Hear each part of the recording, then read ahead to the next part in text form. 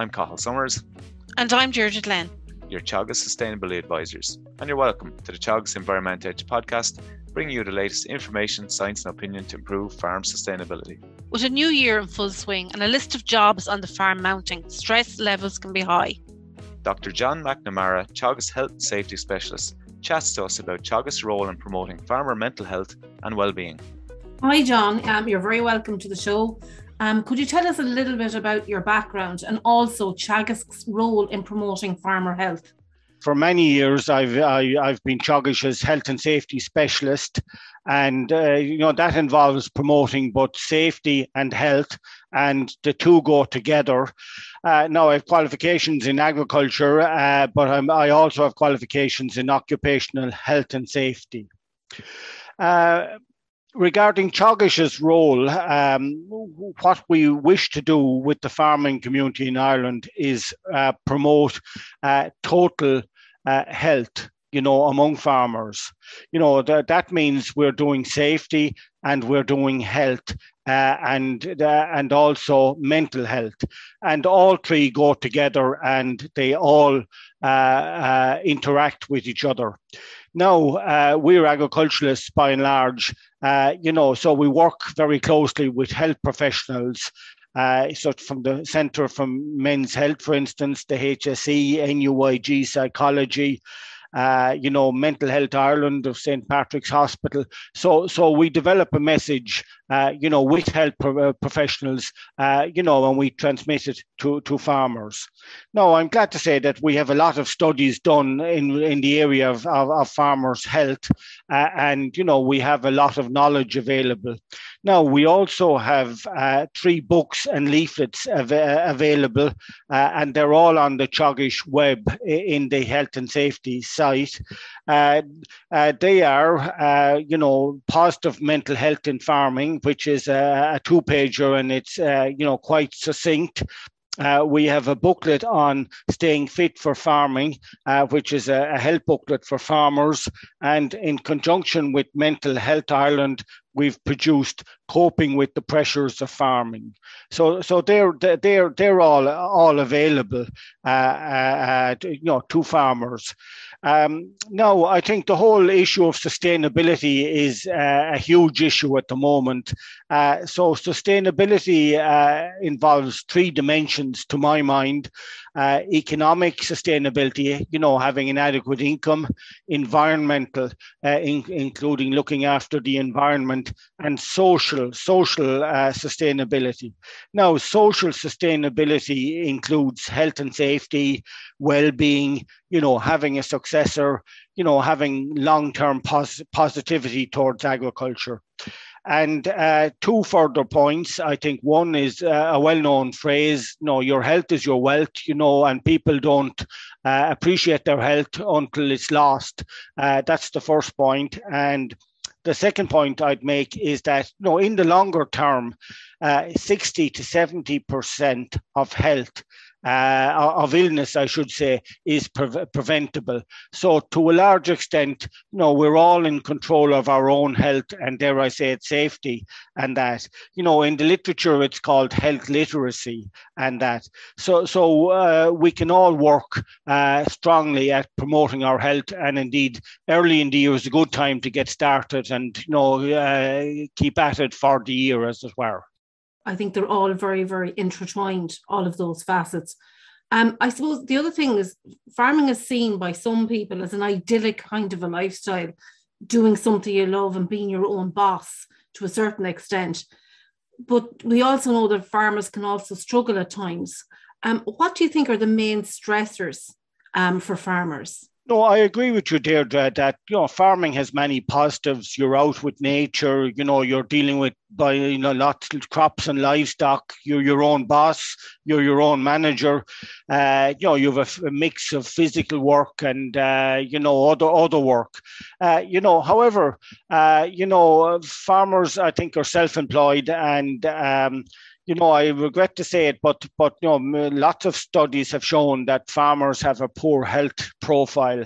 They've quite a high level of mortality due to cardiovascular disease, cancers, and mental health related issues. So there are stressors out there, in farming. The financial would be a big one. Dealing with bureaucracy. Farming has changed from being a physical job to being more of a paper, based job. Poor health, is a big stressor.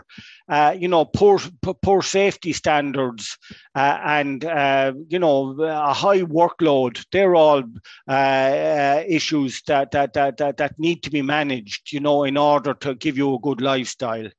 I suppose labour availability and that on farms with an ageing demographic at times. No, I would totally agree. Yeah, excessive workload and lack of availability of labour, and as you say, it is an ageing demographic. In farming, farmers are by and large getting older.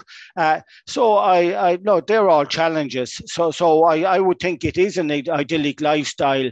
But farmers have to manage, that their health and safety, as well as the other environmental and economic aspects of their farms. Even from our point of view, I suppose we talk generally about the environment, John, as you know, but there's so much coming at farmers as regards regulation, environment, greenhouse gases. There's so much coming at them additional on top of physical labour, all the bookwork, all that stuff.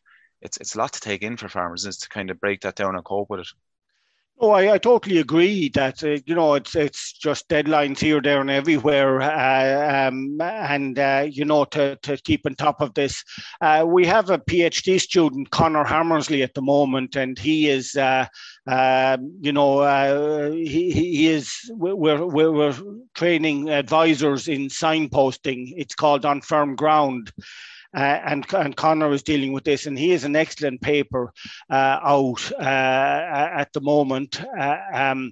But what it shows is that farmers really are rooted in the past, that, they think of farming being a physical activity really, and that they really haven't kind of adopted to the state where it is at, where there's a lot of bureaucracy.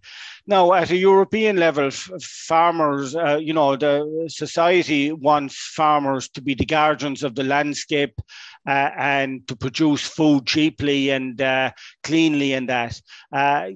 So farmers are on the ground trying to farm as best they can, and there is a bit of a disconnect there between, the high level objectives at a European level and farmers, and that is in Conor's recent paper.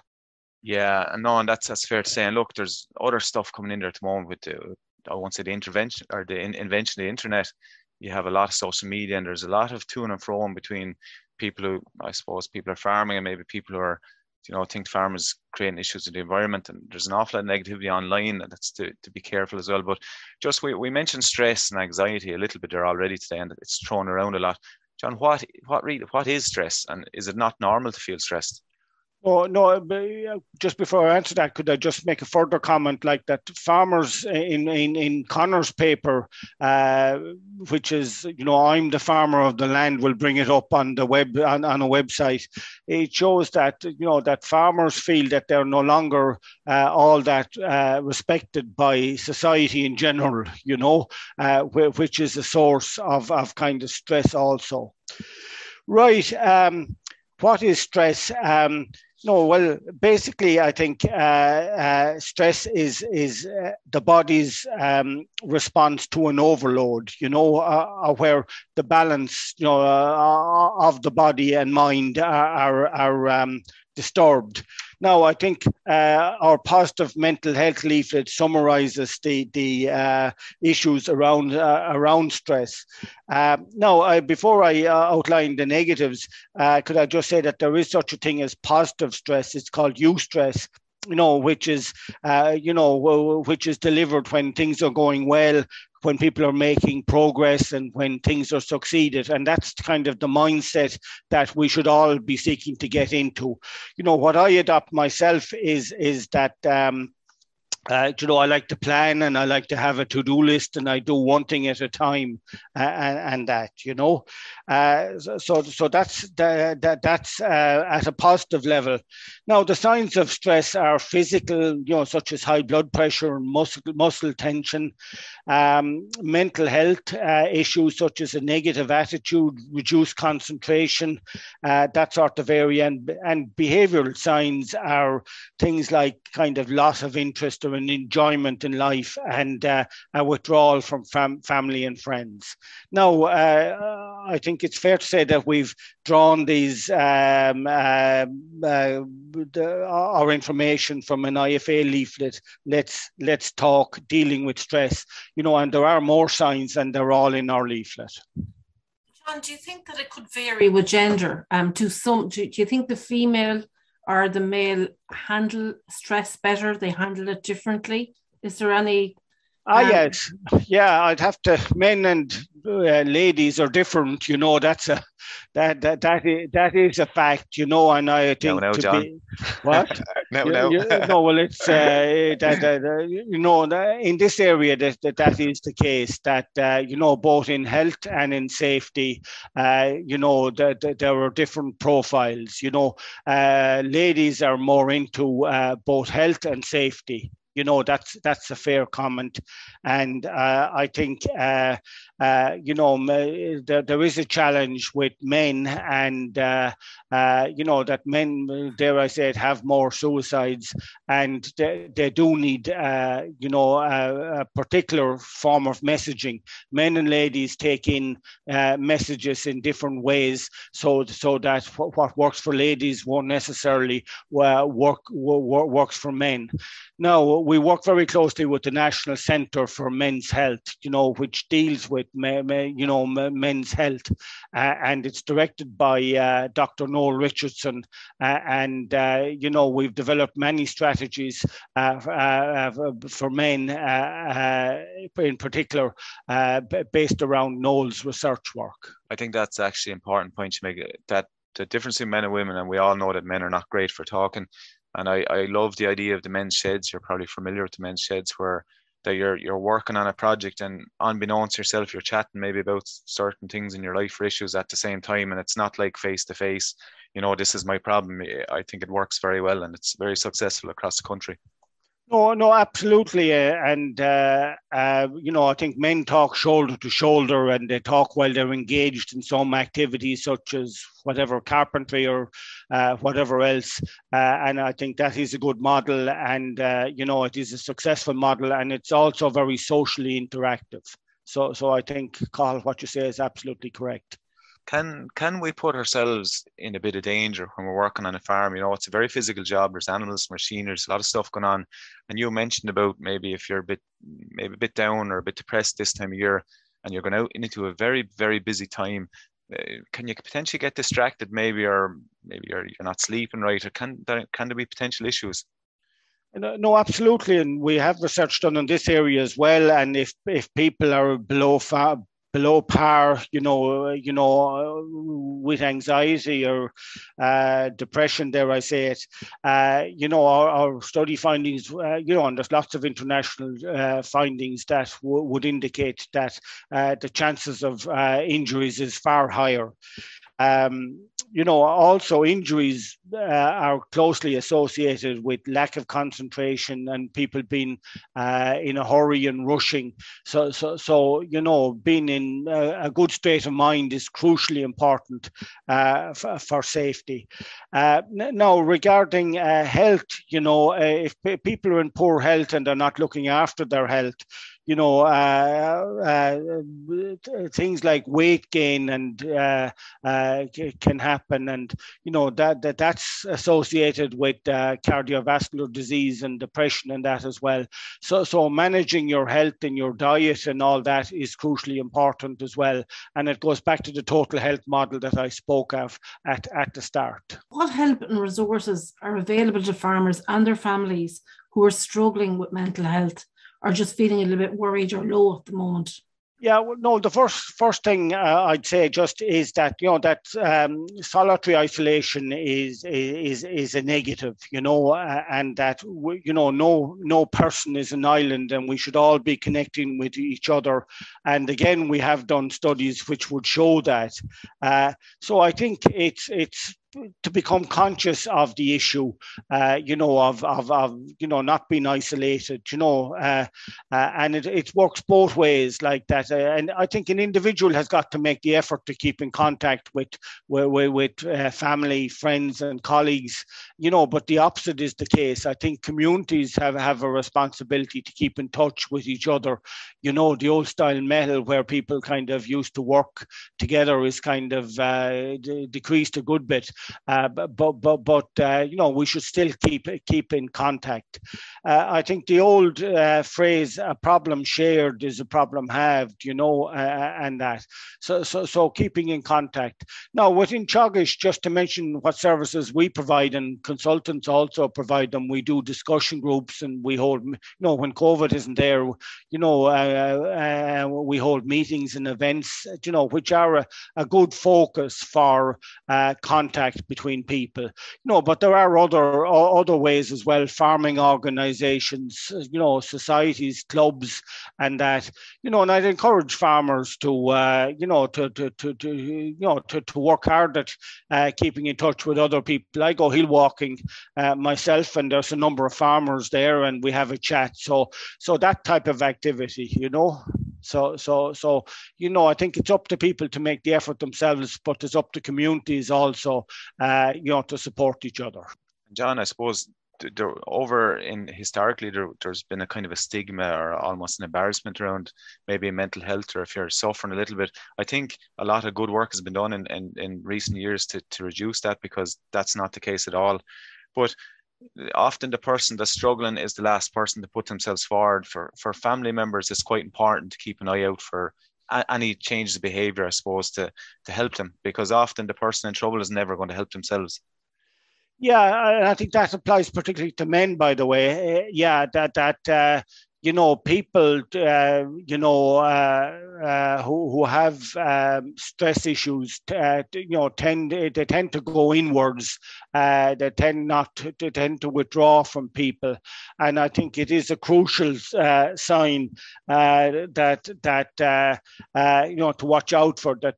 People who have changed behaviour, and I think from other people, family and friends, I think the crucial issue is to engage with that person, and to ask the question, how are you, and to listen to people, and to encourage the person to talk, and to reassure the person, that whatever the issue is, it can be solved and we can get through it, and then to signpost the person towards the right services. And I'd have to say that the person that you cannot leave out is the local doctor. I think we've got that advice, numerous times. Now, regarding the local GP or doctor, I think it's very important to get a health check from time to time, and to have a working relationship with your doctor. If somebody isn't going to a doctor regularly, when I say regularly, every year or so, they're not likely to go, when they've got some kind of a stress issue or some sort of a problem. And I think that is a problem with men in particular, that that there is delayed attendance at doctors with health problems. So I think that is absolutely crucial. Now, there are many organizations that can be found, like there's a 24/7 GP service, Pieta House provide a service, Samaritans provide a listening service, St. Patrick's Hospital in Dublin provide a free initial service, and there are many more organizations as well. But I think, Cathal, you've put the right, you've put the issue into perspective. The key challenge is for the person themselves to realise that they have a stress issue, and the people around them also to notice signs that a person might have a stress issue. And as you say, I think the stigma around mental health has declined very remarkably, and I think we should take this positive approach to helping each other, to dealing with a stress issue. And look, I fully agree, and I think that we've only touched on the iceberg here today, and we're going to have to revisit it in another podcast. But thanks a million for your time. I really enjoyed that conversation, and hopefully it'll help somebody that's listening anyway along the way, and we'll come back to it again at another stage. Yeah, thank you, Cathal and Deirdre. That's it for this episode of the Teagasc Environment Edge podcast. Thanks to Dr. John McNamara, Teagasc Health and Safety Specialist, for joining us on the show. Don't forget to rate, review and subscribe to the podcast. You can listen on Apple and Google Podcasts as well as Spotify. And for more information, go to the Teagasc website at teagasc.ie. I'm Cathal Summers. And I'm Deirdre Delaine. Join us next time for the Teagasc Environment Edge podcast, signposts to farm sustainability.